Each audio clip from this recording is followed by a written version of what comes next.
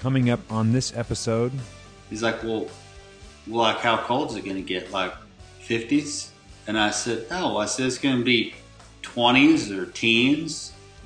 He's like, wait a second. Like, I don't know. You know, he's kind of like, he had these, like, I don't know what I got myself into. Like, this guy wants me to work hard, and then it's going to be cold and everything else, and I'm missing my mama and everything. But you're listening to the Pursuit of Purpose podcast. Wisdom, stories, and advice from successful entrepreneurs and inspirational people. Thank you, everyone, for joining us on another episode of the Pursuit of Purpose. This is part 2 of the Bobby, Mote, and Ashanti Samuels story. So if you listened to the last episode, kind of got all the background on Bobby and just what he's done in his career to get to where he is now. And this episode, we're going to dive deep into the relationship of Bobby and Ashanti and kind of how that all got started. So once again, I have my co-host, Brett Gingold. Thanks for coming on again, Brett and Bobby. thank you. It's great to be here. I think this is a great story, which is very, very inspiring. So just jumping right into what I have to know, because I've heard Ashanti's side now, what exactly happened, like I don't know if you have like crystallized this in your mind, or maybe it wasn't even that important in the big scheme of your relationship with Ashanti, but do you remember like the very first words that you said back and forth with Bobby or with Ashanti, and what was that? What happened? What were you doing that day? How did he find you? All that sort of stuff.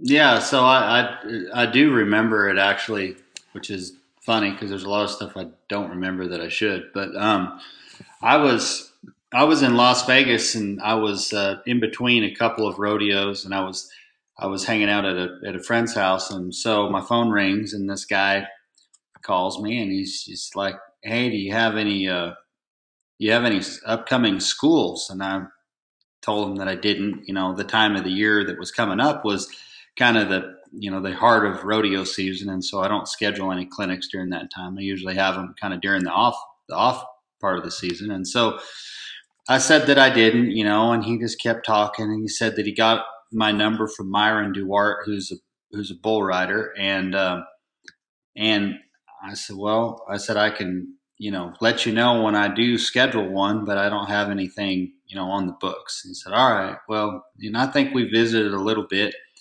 but he asked if it was okay if he just kind of kept in touch with me. I said, yeah, that's fine. So then, it's a week or two later, and he calls me back, and he's like, hey, do you ever think about doing any like private lessons? And I said, I don't really. I said, it's not that I wouldn't. I said, but I just, it's not really on my radar. I said, where do you live? And he's like, well, I'm in Georgia. And I said, well, that might be a problem because you're ways away from Oregon. And, but if you can get up there, I'm happy to help how I can.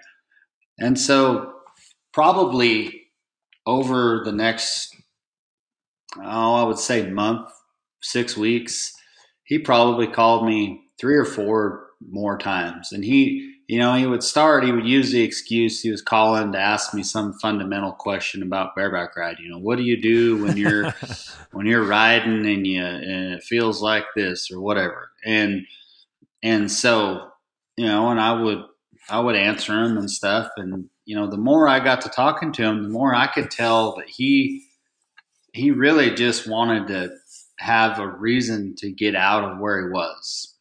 And I'd kind of asked him what he did for work, and I was feeling out what kind of person he was, and then 2,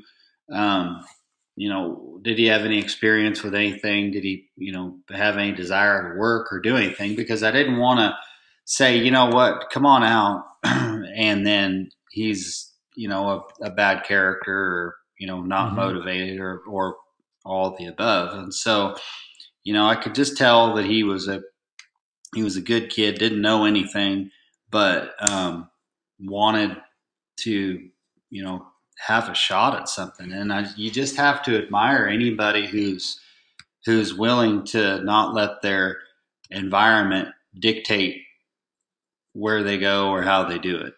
And so, it's when it kind of came to the point where he said, I really would like to come to Oregon and meet you. I just said, you know what, I have a guest room in our garage, and I have always got plenty of work to do on our place. If you want to come up and try it out, we can see where it goes. And so he scratched and clawed together enough funds to fly out there to Oregon. And so he showed up, and he was tall. He was 6'3" probably, and had this big grin, and was wearing like this grass weaved hat and the visor was like a transparent green, kind of like a old car dealer's hat. And it just struck me as odd. And he had funny shoes on, and he could just, but he was just happier than heck to be there, and was really friendly and outgoing and really good natured to my kids. My kids were pretty young at the time, and kids seem like they're a pretty good judge of character. Kids and dogs are, and the kids and the dogs both liked him. And so he just, he was real polite, all the time. And so, we started right out, and I had a dummy, like a mechanical, riding simulator in my barn. And so, I started helping him on that, and it was clear that he didn't really know that much. He'd been doing it, but he hadn't had any instruction at all. And so, I would tell him what to do, and he was really hungry to learn, but I just knew that his size was going to be somewhat of a limiting factor because, but at the same time, they told me I was too tall to do it too.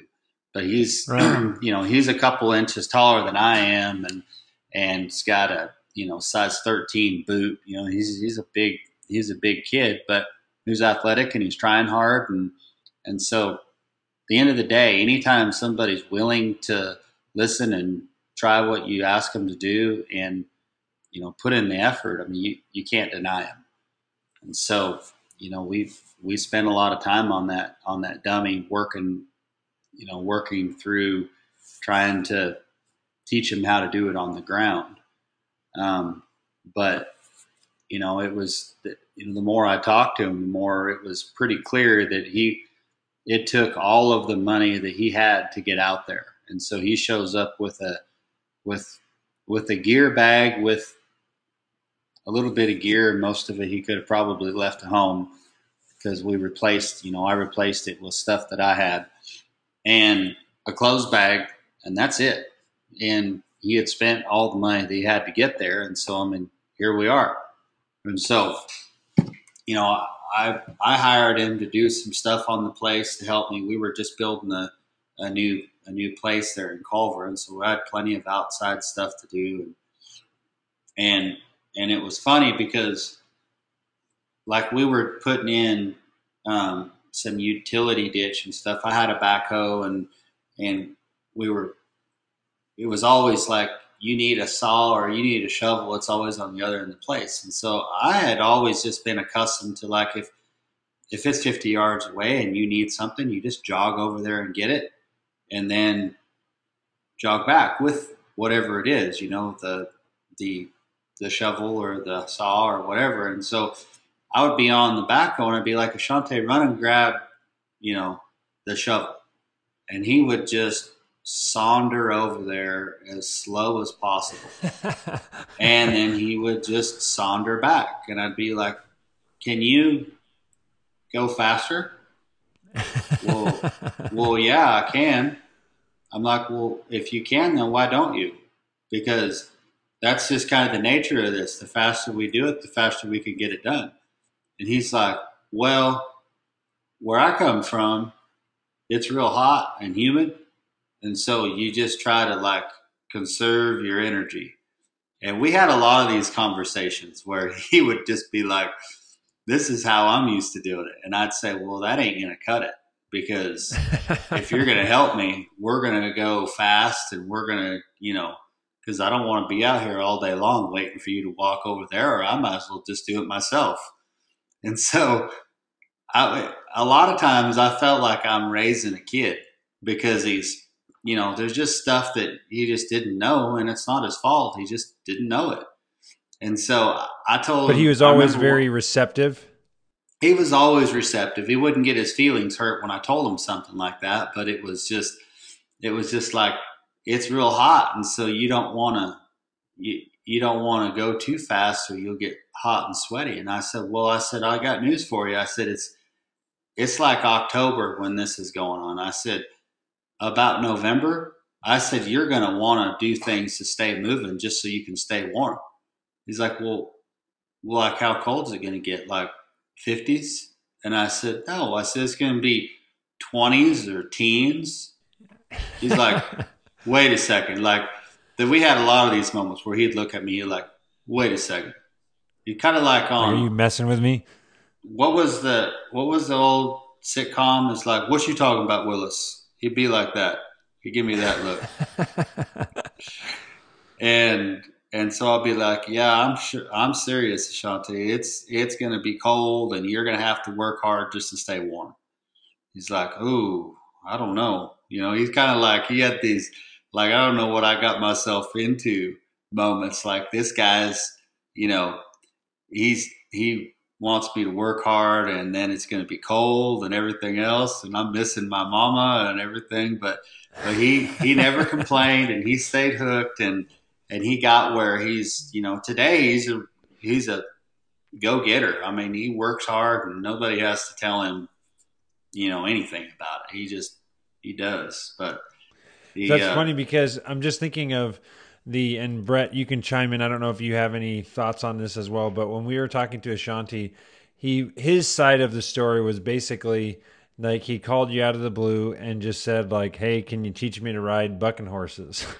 And which is like, I'm sure it sounds like at some point he did have to finally just like ask the question, because he was definitely the instigator. That's what you're saying, right? He continued to stay in touch and probe and have another question for you. But in the end, he was the one that said, I really want you to teach me. I really want to come out there and meet you, or whatever.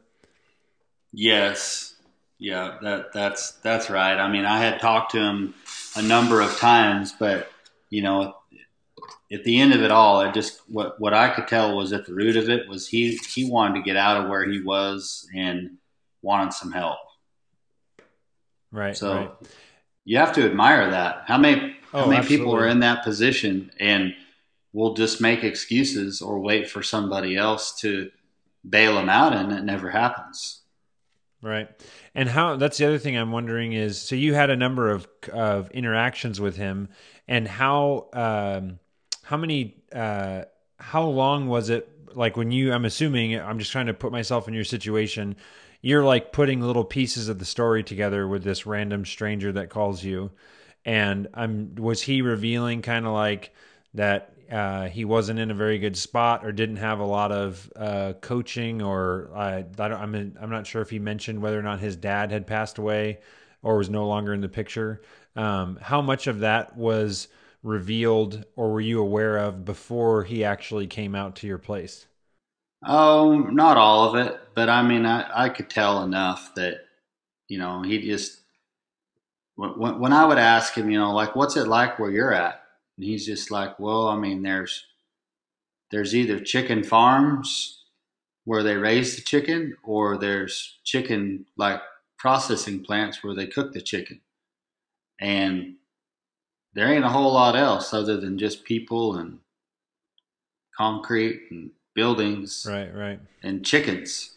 I'm like, and it's hot and it's humid, and he says, most of my friends are either drug dealers or in prison because they got caught. You know, you're either Right. broke because you refuse to, you know, join a gang and sell drugs or do whatever it is that they want you to do. You know, it's one or the other. So live in poverty or accept, you know, the only way out, the quickest way out seemingly is to, you know, join a gang and go that way. And so he chose neither. He said, I'm gonna go just get out of here because I can see where it's gonna get me. And so I mean Right. that to me that took a ton of courage and was really, really smart. You know, I mean that it wasn't like he had anybody around him that was making a like choice. You know, I wanted to be a bareback rider, and so I searched out people who rode bareback horses, and you know they were around. I was fortunate enough to grow up in an area where ranching and, Those were you know, easy to come by. Western way Yeah. of life is on every corner. But I mean, he wasn't, and so he went. He had to go to the opposite end of the country to find it. And you know, the funny story about that was the kids loved him, and I got a couple funny stories about that. But one time we were sitting at the table and we were eating dinner, and he would eat like as much as, I mean, imagine he's 6'3" and he's not a teenager anymore, but he eats like one. So I mean, he could put away the food. We're eating dinner, and my oldest son Charlie, he had a placemat that was the United States, and every state was a different color and had some, you know, the state flower or something to signify what the, you know, how you identify the state with, like you would for a kindergartner or something who's trying to learn his geography. Well, so we were sitting there and we had just kind of gotten done eating dinner and we were kind of visiting, and he's looking at this placemat and he's like, damn, he said, I was way over here in Georgia, and now I was way up here in Oregon. He says, that's a long way. I said, yeah. I said, did you realize it was diagonal straight across the United States? He said, no. He says, hey, let me ask you something. He said, whenever I called you and asked you to come out there, he said, did you know I was black? Like, he's as serious as a heart attack when he asked me this. And I said, yeah. He said, how you know? I said, well, I knew from the first time you asked me. He said, and Kate, my wife, just about falls out of her chair laughing. He said, what I asked you? I said, from the first time you asked me, I knew. And he didn't. And he didn't get you were saying it kind of went over his head because he was axing me. And he doesn't talk like that so much anymore. But he was fresh out of Georgia, where everybody talks like that. And it was funny. Another time, That's awesome. you could see into the barn from our house, and Ashanti was out there at the barn, and Kate, my wife, was asking Charlie, my oldest son, who was probably, I don't know how old. I mean, he was in early elementary school, and she'd asked him, hey, do you see your dad around anywhere? And he says, yeah, he's out there in the barn. And she looks out there and she's like, she saw that it was Ashanti. And he says, wait a second. That's not Dad. I thought it was Dad. It's a different shirt. And so point is Charlie didn't notice the color. He had no reason to say, you know, this guy's black and this guy's white. He just like, this guy's wearing a different shirt than his dad. And why that's significant to me is because, you know, for one, around Culver, there aren't a lot of, you know, African Americans, but Charlie didn't see it that way. My kid saw it like he was just like, we're all the same. He didn't see the color. He just saw that we were wearing a different color shirt. And I thought that was pretty cool. And, you know, but Ashanti was like, he was so out of place when he came there. And like we pulled up to a stoplight one time. He was going to some rodeos with me, and we stopped and we looked over there, and he said, "Look at that." I said, "What's that?" He said, "There's a black guy driving that car." Like it was like it stood out. I said, "Really?" Right. He's like, "Yeah." He said, "We both give each other the same look." I said, "What's that?" He said, "I looked at him and like, what the heck? There's a black guy." And he looked at me and thought the same thing. He's like, "We What are you we're out doing of here? place." Yeah, Right. but I mean, in Georgia, uh, it's not that way. But I mean, and and when he would come into situations, especially kind of around rodeo and some of the places that he would go where there aren't a lot of black people currently, people, I think early on would treat him a little differently, and he was just so outgoing and happy and friendly that they just had to accept him. And Mm. within a real short time, everywhere that you went, people just they called him Tall. I mean, kind of his nickname, Tall. And he was just, everybody liked him, everybody accepted him, and he just fit in, quickly. But That's imagine awesome. imagine how somebody else may handle that. I can imagine how I would have handled it if the shoe was on the other foot and I went to where he's from, being myself. I would feel as It would out have of been place hard and to be awkward. comfortable, you're saying? No doubt about it. And it would Yeah. have been hard to be comfortable, and I would have probably been pretty reserved, and it would have been different. Right. Absolutely. He handled it better than I think I would have. Chris and I spoke a little bit before our discussion tonight about the sensitivity of the race Mm-hmm. component to this relationship. And when we asked Ashanti, he said that your reaction on the telephone was immediately accepting. And to Chris and I both found that quite remarkable, that there was no thinking twice about it. You essentially said, sure, no problem. I think the race issue has been something that has been somewhat uncomfortable to discuss, but quite frankly, I think is the most important part about this story, or at least in my perspective. In a time in our country when there are places where minorities are being persecuted, and when our leadership doesn't necessarily appreciate how important they are to our society, I think this is a good story to um, show the importance of race relationships. Well, I mean, we're all the same. We can't control where we come from, and no different than Ashanti couldn't control where he came from, what family he came out of, what lineage he is. He has no control over that. In fact, he was born into a tough situation, but he took control over the thing that he could control, and he didn't dwell on the things that were out of his control. And I think that's what's so remarkable about it. I mean, I know plenty of people who, by all counts are privileged, and they're unhappy, and all they can do is dwell on what they don't have or how hard they have it. And I have no sympathy for people like that. On the, at this. I mean, but you understand the challenges that he has. There are people at rodeos, and there's people in everyday offices and everyday life who don't see it the same way you do. I mean, I don't want to say you're different. You're just who you are, but other people don't see it that way. No, I know that, and that's unfortunate. But I mean, right's right and wrong's wrong. And I don't think that you let some determining factor that somebody had no control over dictate how you treat them.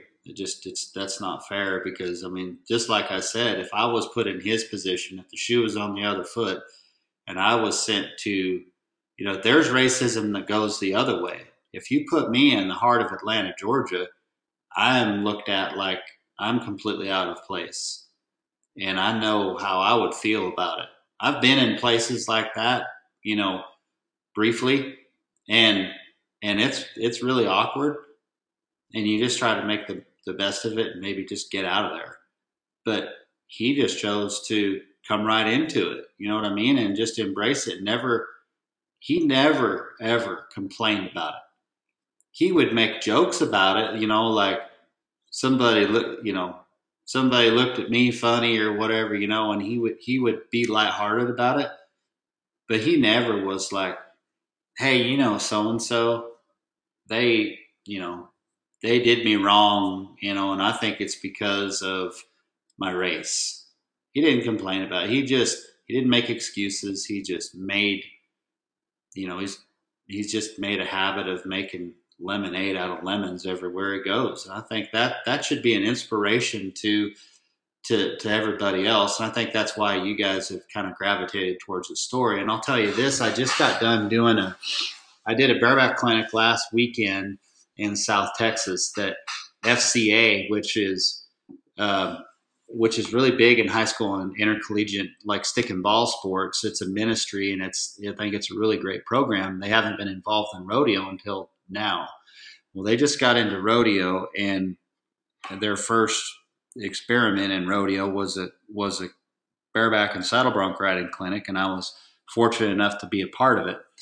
There were kids from all over, or young men, and there was a black kid there from Watts, California, which is just, you know, right border like Compton. It's a worse part of town than Compton. And his family, 3 brothers and 3 sisters, all sleep on the floor at night because there's so many drive-by shootings. Bullets fly in the windows, and the safest place in the house is on the floor. Oh my gosh. And that's just the way it is. And you just, you know, you don't go anywhere alone. You got to be sure to be back home, you know, from school before the sun goes down, the street lights turn on, because it's just like all hell breaks loose. And here we're living in you know, he's living in Los Angeles, and it's supposed to be a civilized modern city, and you got to sleep on the floor for fear of bullets flying in your window. And his story was a little bit like Ashanti's, that he hasn't got anybody in his life that has any remote interest in anything Western or horses or anything else. But he saw a video on YouTube about it, followed me on Instagram, saw the flyer for the clinic, and scraped up the money to come out there and learn how to ride bareback horses, and was real talented, really athletic, tried hard, did everything that I asked him to do. And I'm really excited to see how, you know, how he's going to do. Patrick Liddell is his name, and he's a super, super young man. And I think that guys like Ashanti and guys like Patrick, I just hope that they do good, and that people, you know, that it's known publicly, and that people will see them and hear their story and be inspired enough to say, you know what, I could accept the situation I'm in and then just give into it like everybody else does, or I could say, you know what, I'm cut out for more than this, and do whatever it takes to get out of it, and, you know, follow your dreams. Because I mean, that's what it's all about. I think that's the American dream, is to be able to set your mind to do something and go out and do it, and have the opportunity to do it. And when you talk about racism, or you talk about people who have a limiting mindset, that's as un-American as it gets. Yeah, no, that's an excellent point, Bobby. And I think we need more people that understand and realize that, and hopefully by telling this story, we can inspire people and make people more aware. The one question I had for you, Bobby, about this: has anyone treated you differently about your relationship with Ashanti? Have you come across people who have demonstrated or been aggressive towards you, or essentially looked down upon you by taking Ashanti in, or at your relationship with him? No, I mean, I wasn't looking for it, but if they did, I didn't care. But I mean, I never had anybody just come up to me and say, hey, you got, you know, so-and-so, and I don't like that. I mean, but fortunately, the position that I was in, especially at the time, what are they going to say to me? And so I took him around with me, and I took him to some rodeos, and I mean, every time I take him to a rodeo, and he would just fall in with people who I know he idolized because you know, they were the top pros in the game at the time, and he just acted just like just one of the guys everywhere he went, and he never gave anybody any reason to um, think twice about it. Mm. It's kind of like how if you don't have a pass or a ticket or whatever to go into an event, and you're like you've been there, it's like the old saying, like walk in like you own the place. That's kind of like not in a disrespectful manner at all, but that's kind of the way he operates. He doesn't he doesn't assume that I think he assumes the best out of people first. And I think that's opposite of how a lot of people who want to play the victim do. I think they want to assume the worst, and you have to prove otherwise. But he doesn't do it that way. He assumes the best out of people, and just goes in like he owns the place. And this is kind of I don't know if this is something that you've thought about, but do you remember what year would this have been that Ashanti first reached out, and then when he ultimately came out to your place? It had to have been like 2005, 2006, somewhere in there. So it was before you won your second world title? I think, yes. And so this is kind of I don't know if this is something that you've thought about, but I'll tell the example that I'm thinking of is a friend of my wife who was a CrossFit athlete, and she had worked super, super hard and training to go to the CrossFit Games. And she always did like partner competitions, and she finally decided, and my wife was following her on Instagram, and she finally decided that this past year, or leading up to this past year, she was going to, open up a gym and really start investing in training and coaching others, and ease off on the intensive workouts that she was putting herself through. And ironically, or because of that, I would say, she ended up having her best year ever in CrossFit. And I don't know if she would have said this, but it's just something that I've thought about before, is that at a certain point of success, it's almost like the next level of success is there's like a requirement to some degree of giving back, or sort of turning around behind you to see who else you can help out. Mm-hmm. And then that leads to, I don't know if it's like subconscious, or opens you up to working even harder yourself, or just makes you feel better and gives you more energy so you can work harder. You know what I mean? Have you ever thought about that, the timing of that, and just kind of you giving so freely of yourself to help someone out and help them in their own career? Not that it's like you weren't working really hard, if that makes sense, but just the timing of all this happening seems kind of interesting to me. Yeah, I get what you're saying, and when your attention is taken off yourself and it's put on helping others, then a lot of times you do better. You're doing things for the right reason. Your heart's in the right place. I think all of those things are applicable, and I don't disagree with you. I mean, I think that's when we've been fortunate enough to have success, like I have. I mean, I think it is just part of it. I mean, I think it's a natural thing to do, is to try to help others, because I certainly didn't get to where I got to on my own. If it hadn't been for people you know, taking time out of their schedules and, helping to build me up, then I wouldn't have accomplished anything. So, I mean, it's just, I think it's part of the process. Right. And then I'm also curious, and again, this is not, or I guess it's more looking into your wife. Her name's Kate, right? Yes. What I'm just imagining funny conversations that, or if there were any kind of hesitancies on, and this is aside from the race thing at all. It's just the fact that you have two kids and you say, "Hey, honey, I'm thinking." Like, did you ask beforehand, or did you just say, "Hey, I just told this kid that he can come up and stay with us. Hopefully, that's okay okay with you."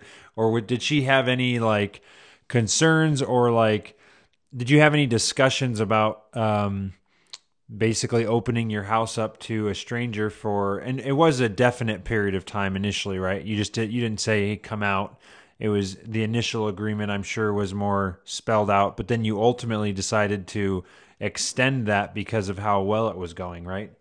Well, I mean, at first it was like, well, come, let's give it a week or two and try it out and see what happens. I mean, it clear, certainly the thoughts in the back of my mind: what happens if this guy is just a disaster and I'm stuck with it? Um, I guess I'd have dealt with it, but I didn't. I had a good feeling about it. I mean, if I didn't have any peace in my heart about it, I wouldn't have done it. And Right. she and I did talk about it before he came out, and she was good with it. I mean, she's the same as me. She's like, if somebody wants to, somebody's willing to do whatever it takes to try to get into a better situation, that's, and they're in a bad situation, why wouldn't you help them? So, we really didn't have any disagreement about it.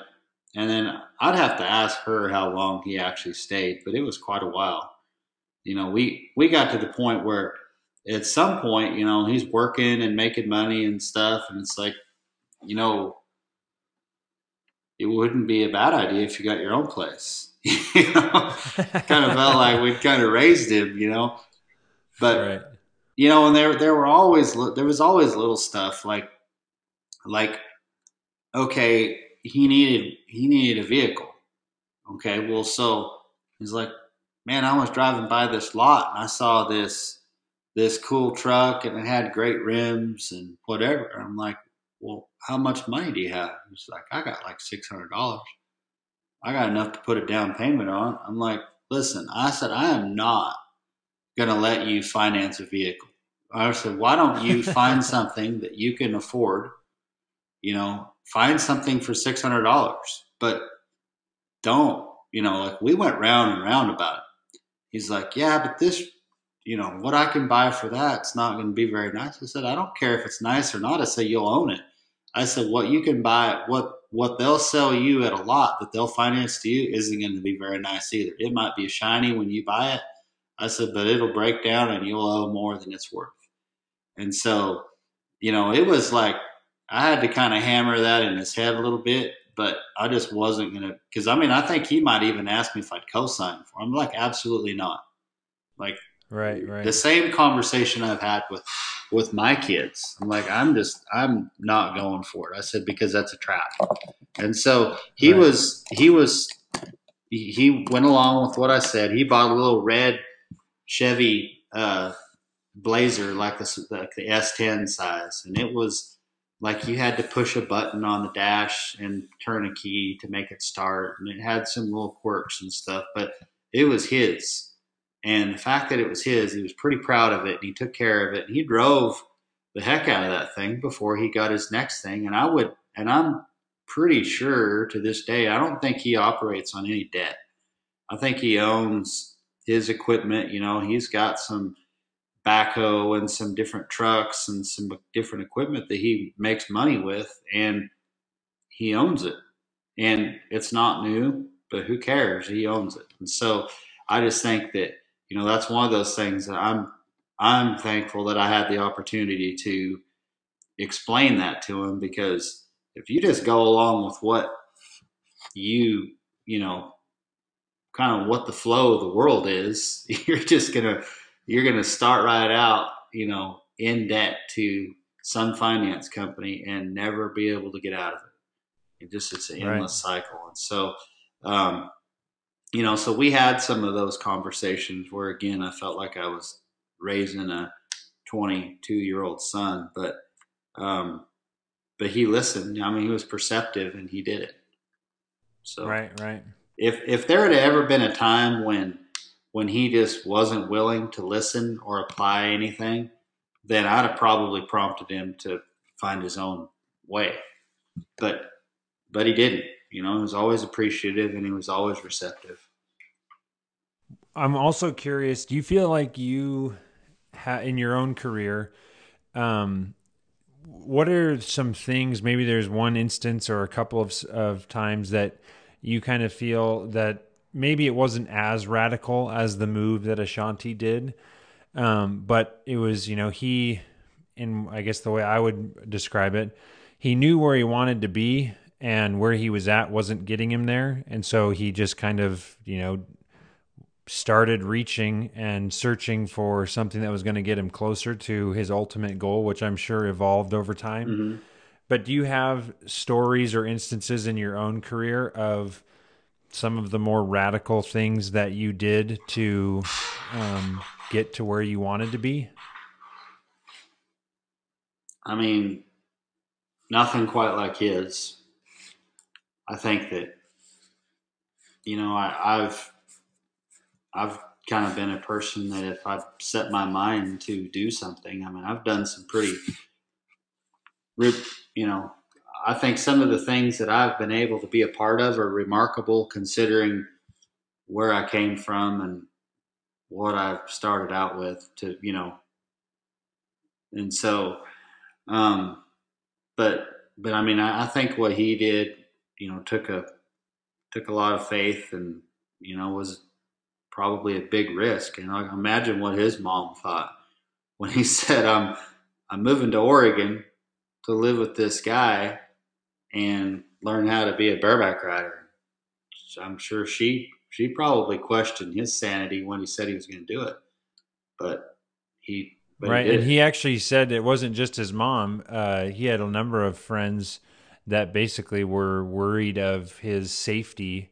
And again, this is just all these perceptions and assumptions of the racial tension. Mm-hmm. But he definitely said that he had friends that were like, dude, you're going to get killed or at least hurt just because you're going to Central Oregon, which even today is not the most diverse place, but it wasn't any better 10, 15 years ago. No, it was I mean, it's changed a lot around there in 10 or 15 years. But, I could identify with the fact that he'd tell me, he'd call home and he'd talk to old friends and stuff. And they were just like, they weren't like, good for you. They were like he had an old girlfriend back there that was just like, just bitter about it. And it's like, you'll never make it, you might as well come home now because they don't need you, and just mean. And that probably just fueled the fire. And I can relate to that because I had plenty of people tell me I couldn't do it and I'd never make it too. And so that was just, fuel for my fire. So I could relate to that. Right. Um, What is the other thing that I think that's interesting? There's a number of things that you, in looking back, I feel like you probably had a significant impact, even in things that were minor that maybe ultimately shaped Ashanti's perspective or approach, like the debt idea, just that most people are not taught that, and especially if you don't have a dad and all you see is your friends buying nice stuff and you start financing things. I think that's a really interesting tidbit or nugget there. What do you think mentally you were able to teach Ashanti that helped make him successful in bareback riding in particular? Did you guys ever have any discussions or conversations about how to approach things from in your mind as opposed to just the physical requirements? Well, yeah. I mean, I think there's a kind of a parallel a little bit with this mental and physical principle, but But in bareback riding, it's like even when it goes really right, it still hurts. And this is one of the hardest things to teach because people will, when they're learning, they'll start out doing what you ask them to do or what they're trained to do, and then it's like it hurts, and so they kind of stop doing it, and they sit up instead of leaning back and spurring the horse. They like sit up and or maybe get off, and you ask them like, well, why did you quit? Well, because my I got felt like I got whiplash, or my arm got jerked on. It's like, yeah, that could happen every jump. I mean, that's the way it works. It's just, but if you want to get from point A to point B, you have to be willing to take that little bit of whiplash or that jerk or pull or whatever it is to get there. And so I think that while that's applicable to bareback riding, and you just have to learn how to just block it out and do whatever it takes to get the job done, I think that that is also applicable to, you know, him starting, the different businesses that he has, you know, whatever it is that he wants to tackle. And so we talked about stuff like that because, I mean, I think that he wanted to be a cowboy more than anything. He chose bareback riding because he could he could get into it, he could do it. But, I could tell at some point that like he got hurt a couple times pretty good, and I could tell that he wasn't just adamant that he was going to stay hooked and ride bareback horses, but he wanted to be a cowboy. He needed a way to fit in and wanted to, pursue something. And so, when we would talk about things like decisions that he was going to make, I would talk to him about, just like we did it with how it might apply to, just life in general and the decisions that he made. So, um, I don't know. I didn't really think I was full of all that much wisdom or anything, but I mean, I would just repeat the stuff that I was fortunate enough to hear from the people that influenced me. Right, right. Brett has told me that your training regimen, you were doing things that were far more intense, almost like CrossFit style stuff, and cross training and running and whatnot. Do you feel like, well, first of all, where did that, what made you kind of go that approach that maybe other cowboys or bareback riders at the time weren't really diving into, or to the depth that you were? Well, I had either a ongoing chronic nagging injury that I would be rehabbing, or I had something that was acute that I was, adding to the list. And so I would go to physical therapy, and they would give me a list of exercises that I would do. And I'm really not very good at, like like the thing that always happens with physical therapy that, and I've had a couple physical therapists since that kind of understand me, but they never ask you to do enough. And it just drives me nuts. They'll be like, do this. And like, you won't even break a sweat. You're like, well, can I do more? Well, no, that's good for today. We'll see you in 2 days. And so then I would take these exercises and I would go home and I would like multiply it, and I would do a lot of it. Well, so then, and then I ran, and I've never liked working out. In fact, I don't like it at all, and I don't like running. But I would run because you could run no matter where you were. If I was, staying in a Motel 6 in St. Louis and I didn't have any gym equipment with me, I could still go run.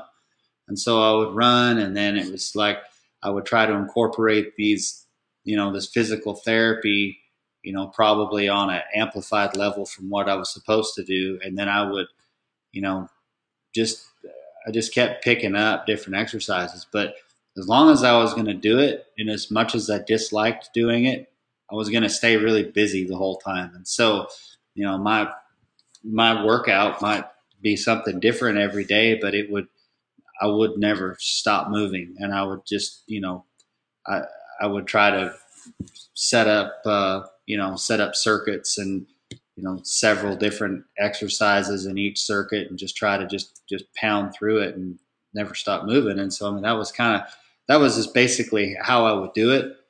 I probably did a lot of things wrong, but I always figured that if I'm doing something, it is Better than certainly nothing. got to help. Yeah, yeah. Yes. And so how much would you say that in this time that Ashanti was there with you, how much were you a coach to him versus just kind of him picking up the majority of the stuff, like almost from osmosis, just being around cowboys and bareback riders, and then, watching what you guys do? You know what I mean? I think he got a lot of it through observation.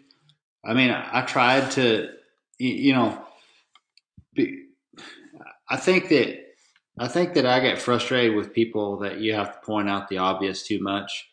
It's a little bit like him walking over to pick up that shovel versus running. Like if I got to wait for you to walk over there, I might as well just go do it myself.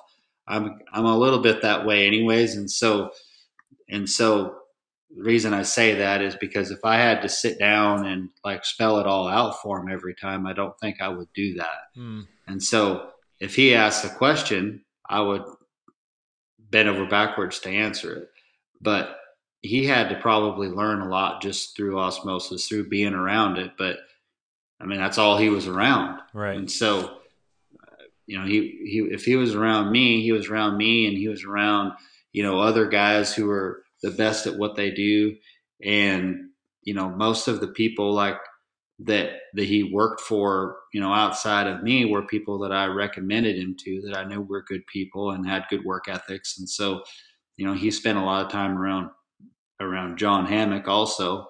And so I knew what he was getting there. And so, I mean, he was surrounded by, he went from being in a bad environment, surrounded by probably the wrong kind of people, to a really a good environment, surrounded by a lot of the right people. Right. Have you heard it's one of my favorite quotes, you're the average of the 5 people you spend the most time with? I have. And I mean, I think it's also like in Proverbs, it's iron sharpens iron.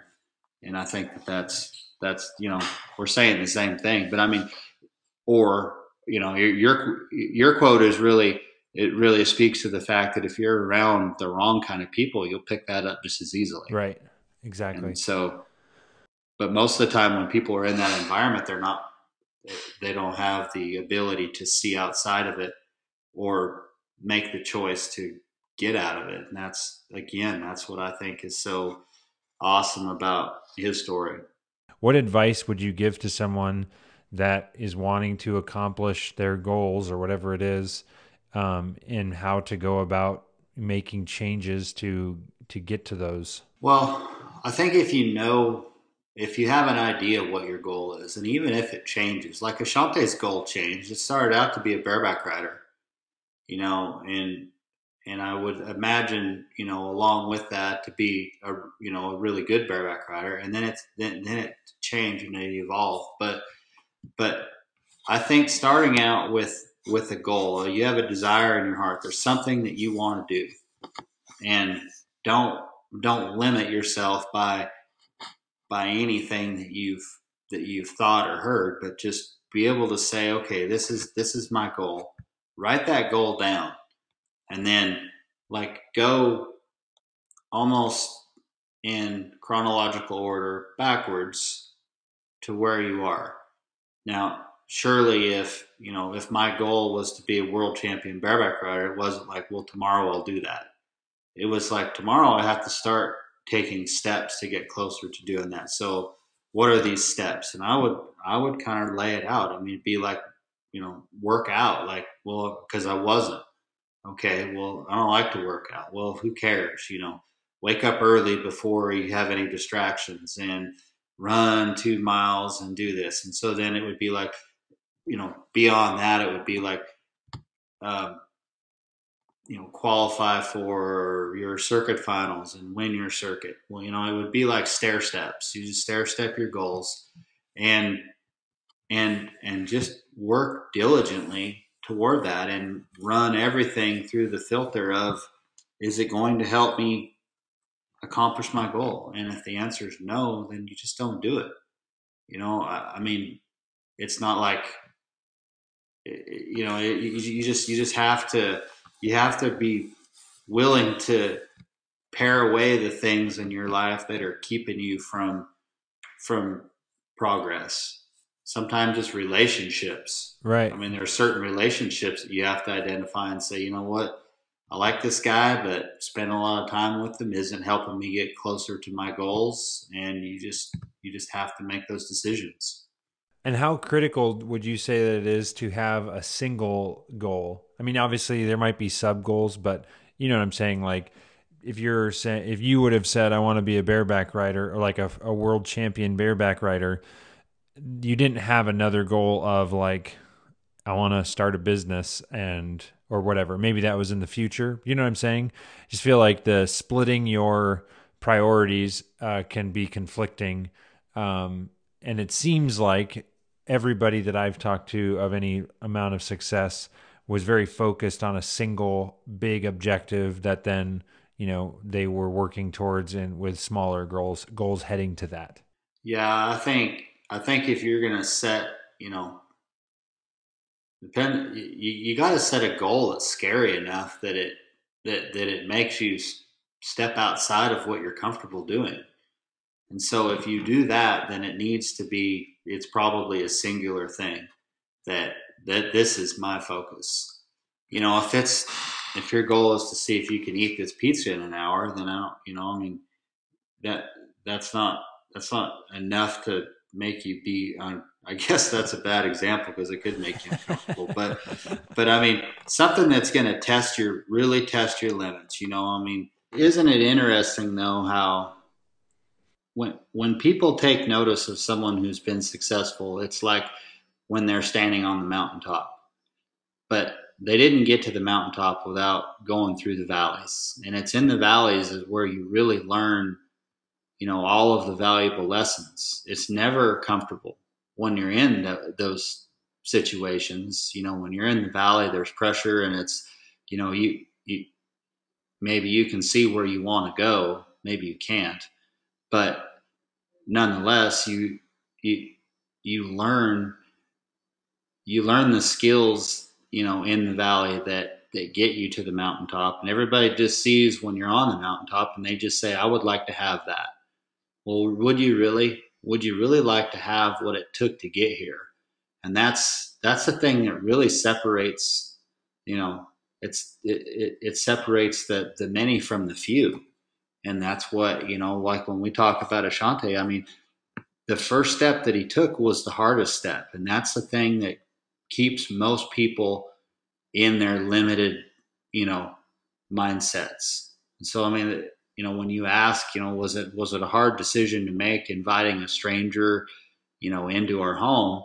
It wasn't that hard for me because I knew he was willing to take the hardest and most important step, the thing that nobody else seems like they're willing to do. And so, I mean, I didn't sit around and analyze it to that, to a granular level, but I knew enough to know that. That's really good. No, I think that's well, I guess the one thing that's coming to mind for me immediately is the reality is that a lot of these decisions that some people would agonize over, the reality is you can just say, well, I'm going to try this. I'm going to give it a shot. Like, let this kid come out here. And like the worst case scenario really isn't that bad. But the reason I think this is interesting that you saying you didn't agonize about it, you had your own goals and things that you were focusing on. And it was more of like why, and again, maybe this is projecting too much, but I'm assuming it to some degree, it was why agonize or put too much energy into this decision. If this guy wants to learn or get better, sure, come out. And if it doesn't work, leave. You know what I mean? Mm-hmm. Yes, I think you're right. Bobby, have you ever gone out to see Ashanti's home and where he grew up? In Georgia? No, sir, I haven't. I've been in Georgia, and I haven't really been inclined to go back for the heck of it. And now that you're living in Texas, do you and Ashanti still communicate? And has there been ever any dialogue about how far he's come? You know, once he kind of decided that he was going to pursue, you know, some contracting in this organic farming and the things that he and his wife do, you know, I've just told him like you need to realize how far you've come. Like it's remarkable to me. I'm really proud of him for what he's done because he's made a lot of the right decisions, but I mean, he's just come a long ways. And had he not made the first decision, who knows what his story would be. But I don't think we wouldn't be talking about him today.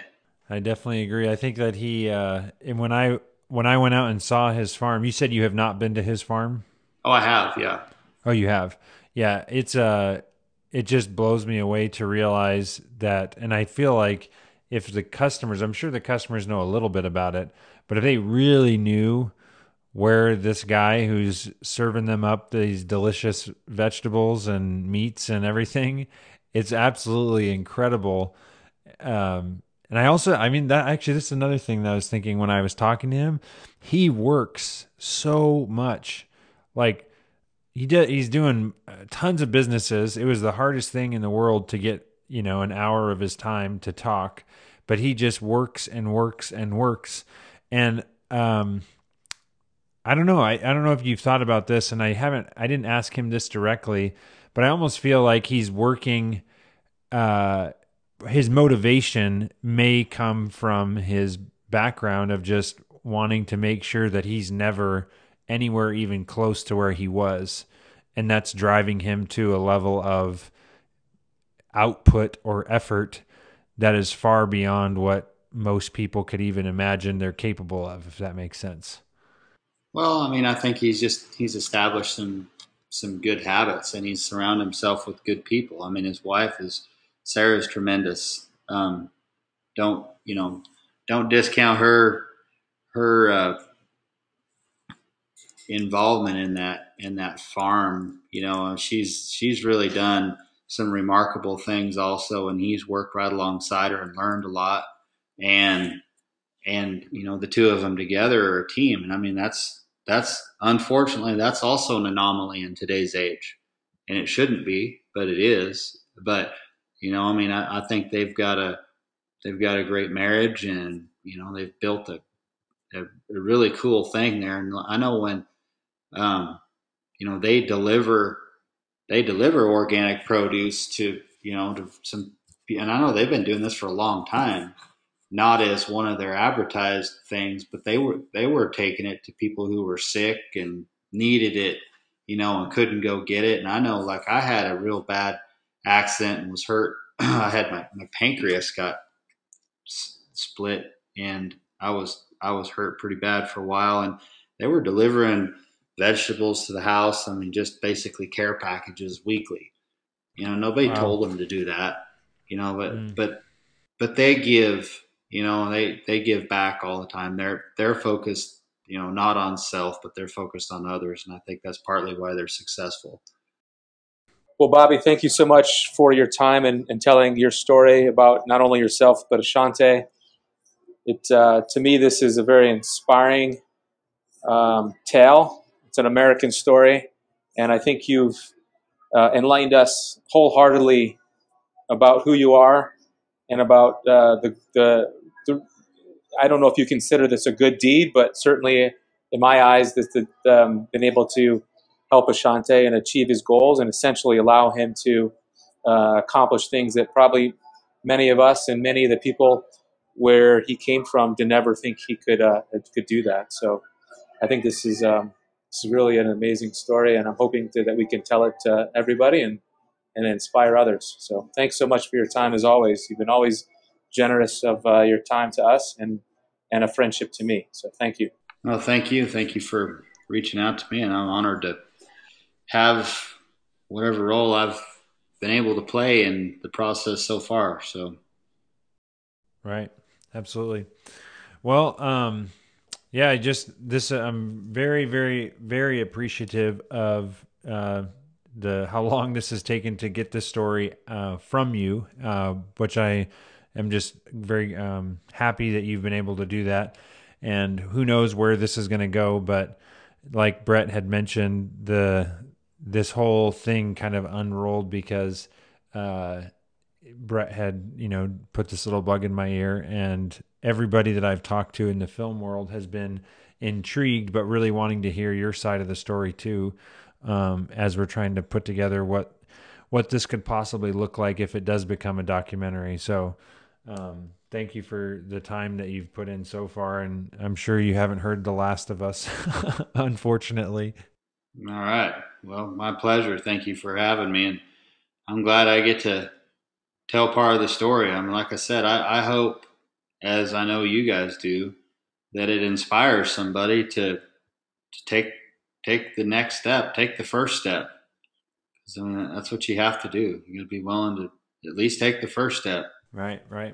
Well, I appreciate, Bobby, really you taking the time to do this. I know this was a long 2 days of interviewing, but I just think this story has been very, very inspirational and just very intriguing. So I appreciate you taking the time to do this and share your story and Ashanti's.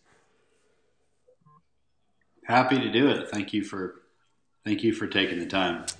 Thank you for joining us on another episode of The Pursuit of Purpose. As always, you can follow us on Instagram. I try and share little snippets and inspiring quotes and whatnot from the episodes that we've done.